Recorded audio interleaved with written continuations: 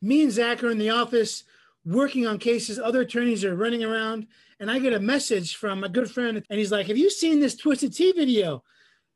What's going on with that? Is that battery? Can you consent to it?" So I was like, Zach, what is he talking about? Zach and I are so busy. We are not even caught up on pop culture news. So we pulled up this Twisted Tea video. Smack me! Smack me! Nigga. Come on, yeah. Drop it. Oh. Yeah, you got yours, buddy. Throw me another I'm gonna do Hey man, you got you ever get understand. I am blown away. This guy he's basically saying, hit me, hit me, hit me. And so yeah, this is a wild video. Zach, have you seen this before today? So I've seen snippets of it. I hadn't seen the whole video. But we watched it today during lunch to get the whole thing.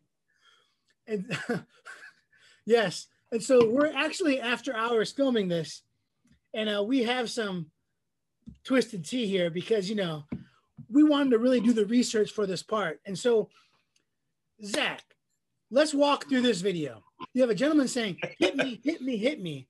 He's saying some vulgar things. So for anybody watching this, Zach, is consent a defense to battery? Can you walk up to someone and be like, punch me in the face? Give me some thoughts on that. A few ways it can be a defense to battery.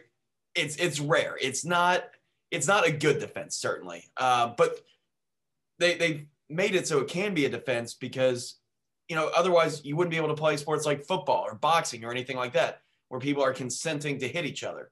So there are a few ways, you know, where it can be, but generally, no. It's very narrow and it's not a good defense strategy. It would be a horrible idea to hit someone and your defense be like, well, they told me to. The Court of Appeals has laid out, they say that, oh, it's a defense, but then they give 6 ways it's not a defense. And literally every single one of these is problematic.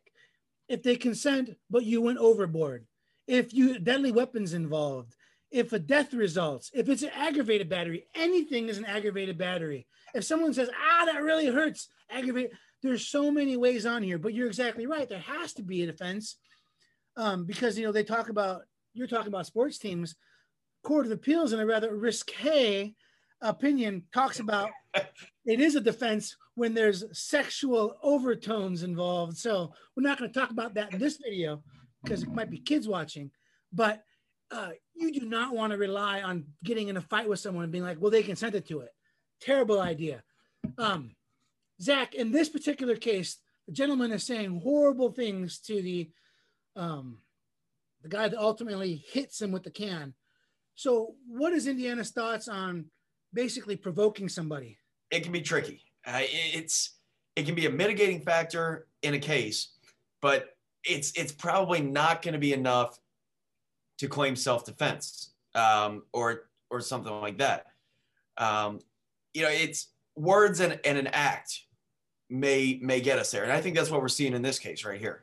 Oh, absolutely. So I'm going to show the video again right here, and you'll see that the man drops the can, and then this absolute jerk of a guy, he kicks him, and he doesn't make contact with him. He looks like he hits the, I don't know what to call it, the guardrail on the bottom floor or whatever.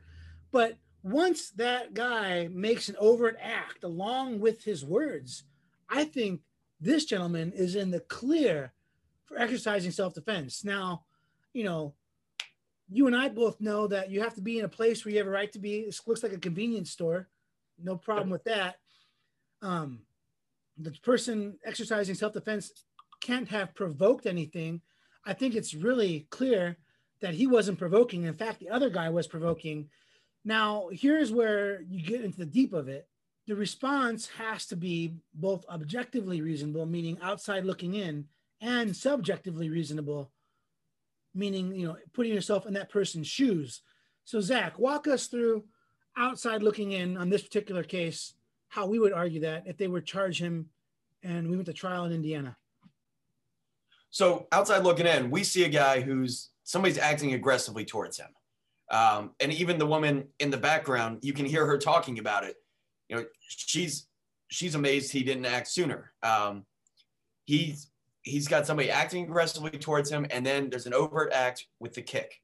So there's a couple actions here that make it seem like he was justified in his behavior. I totally agree. I mean, the atmosphere plus the overt kick, I think anybody's going to be like, oh, objectively, this is fine. Now, subjectively, Zach, how would we argue that at trial? Meaning in his shoes. So in this case, he may have to testify to say he felt threatened at the time. It's probably going to come down to his testimony if he's claiming self-defense, saying he felt threatened based on the other person's behavior. And if we find objectively that it's that way, and he says subjectively he felt threatened, I think it's a good self-defense case. Oh, absolutely, absolutely. How exciting would it be if this happened in Indiana and they charged this guy? We would just be so happy. I mean, it would be the funnest case in the world. This guy clearly is asking to get punched. And I never would have thought Twisted Tea could be used like that. And you see the splash? Let's get that video queued up. There's a splash off that guy's face. I am blown away. Even though we're making light of all this, self-defense is a serious issue. And, you have to feel threatened. Words alone typically are not going to be enough. And, before you act and you hit someone, make contact with them, just understand there could be serious ramifications. In this case, I don't think the gentleman overreacted.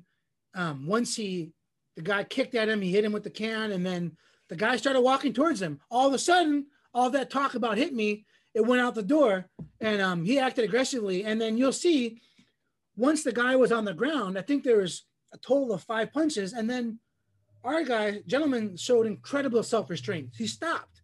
He didn't just pummel him into oblivion, didn't do an elbow drop, didn't kick him while he was down. He showed a lot of restraint. And that's key too, because self-defense can always start as self-defense and then it can go overboard. And we've seen that too, Zach, where someone goes way overboard and you lose that right because it has to be reasonable in the response. And, this guy didn't pull a gun out.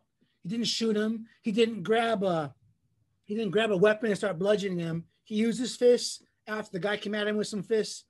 This is reasonable. I think we could win this case almost every single day.